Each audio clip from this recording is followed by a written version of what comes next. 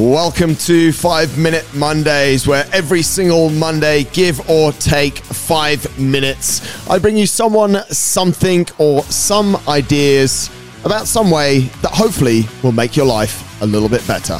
This is episode number 873 of the InnerFight podcast. In this week's 5 Minute Mondays, we bring you how and where to get started in the sport of CrossFit. He was here last week. He is back this week. Toby, tell us. We had all the stats. We're all fired up. How do we get started? Yeah, so especially this time of year, right? A lot of our fitness goals, journeys, ideas are often kind of intimidating, often overthought, overplanned. Everyone's waiting for the right time, right place, right person, right minute. But to be honest, I think obviously it's easy from my standpoint to just say, just get involved straight away. Yeah. But I think that the toughest part is walking through the door, right? We have a lot of members that come and say that. And then once they're here, there's no looking back. And I think that's the same with getting started in your CrossFit journey. Just take that step and be brave. And I really think doing the open is the number one step. You can get involved in the sport of fitness, racing, CrossFit, high rocks, whatever you want to call it. Yeah. Is just doing the open, right? It's an online leaderboard. You're accountable to standards. You're around a great community. It's great workouts. If you do it in an affiliate, it's coached, scalable. Do you remember safe. your first, was it a CrossFit Open workout? The first time you did a competitive workout outside of a class, because obviously they're all competitive anyway. Yeah, always. Outside of a classmate, do you remember when you sort of did a workout in a gym that was timed and that was for real? Yeah, loved it. It was, I think the workout was 19.1, the AMRAP of calorie row and wall balls. Right. Yeah. How were you feeling before it? Way too overcaffeinated, overstimulated. I think I shaved my head before the workout. Yeah, blood glucose off the chart. I wasn't overthinking anything there. Yeah, really. Yeah. So you went through everything that everyone goes to, and that's what I want to put over to people.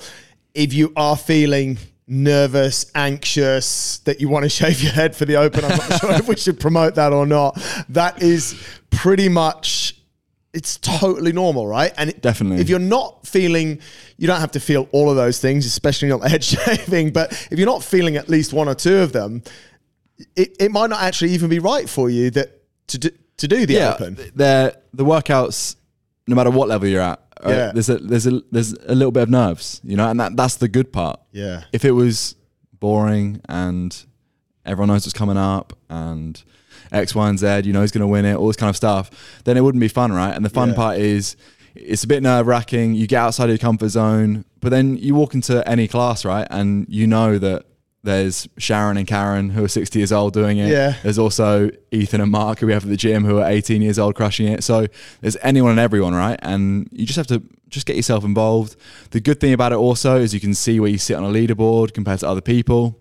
So you know maybe that you're good at this movement, not so good at this movement. And it allows you to set some goals and allow some kind of foresighting going forwards, definitely.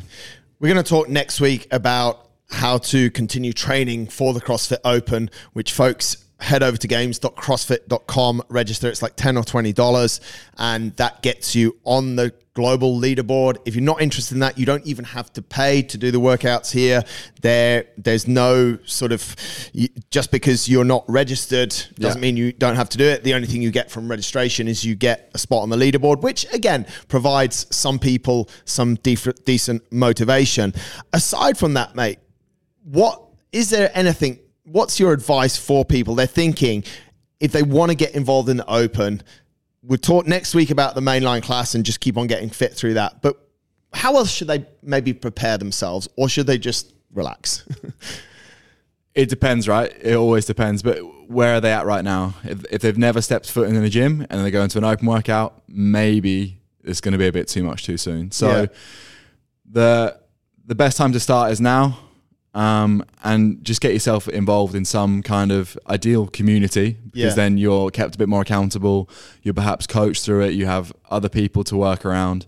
But I mean, you can always do it by yourself. It's just tougher to motivate yourself. It's quite interesting because that sort of person that you've mentioned there that maybe hasn't done a lot of fitness or hasn't competed. Yeah. I've seen those people, they'll watch the Open the first week and then they'll realize that the scaled version of the Open, because you don't have to be doing what we spoke about last week. No. Right? There's a scaled version as well, which is pretty much, I mean, it's for I haven't seen anyone that's walked into our gym since the scale started 4 or 5 years ago, 3 years ago. 3 years ago? Unsure. Anyway, that hasn't been able to do the scale version. So they'll look at it the first week, there's fear in their eyes, and the next week they're like, can I try it? So it kind Definitely right. And just because it's scaled doesn't mean you failed it or anything like that. Like some of the scaling options are tough in a different way for sure. I mean, if anyone's done a CrossFit class and they've scaled pull-ups to ring rows, you know the ring rows are just as bad, if not worse sometimes. So yeah, I mean, even if you have to scale one workout, maybe you try and RX the other one. Yeah. Just play the game, have a good time with it. And I think that's one of the biggest things about scale.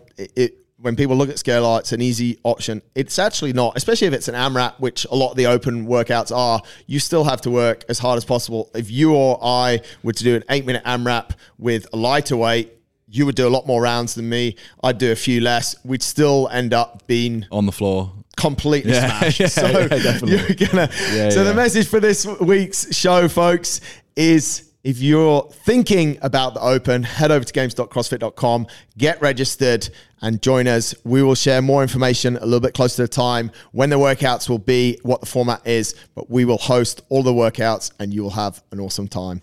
Toby will catch up next week and talk about using the mainline class to make you fitter, stronger, and get those stats that we spoke about last week for the Open.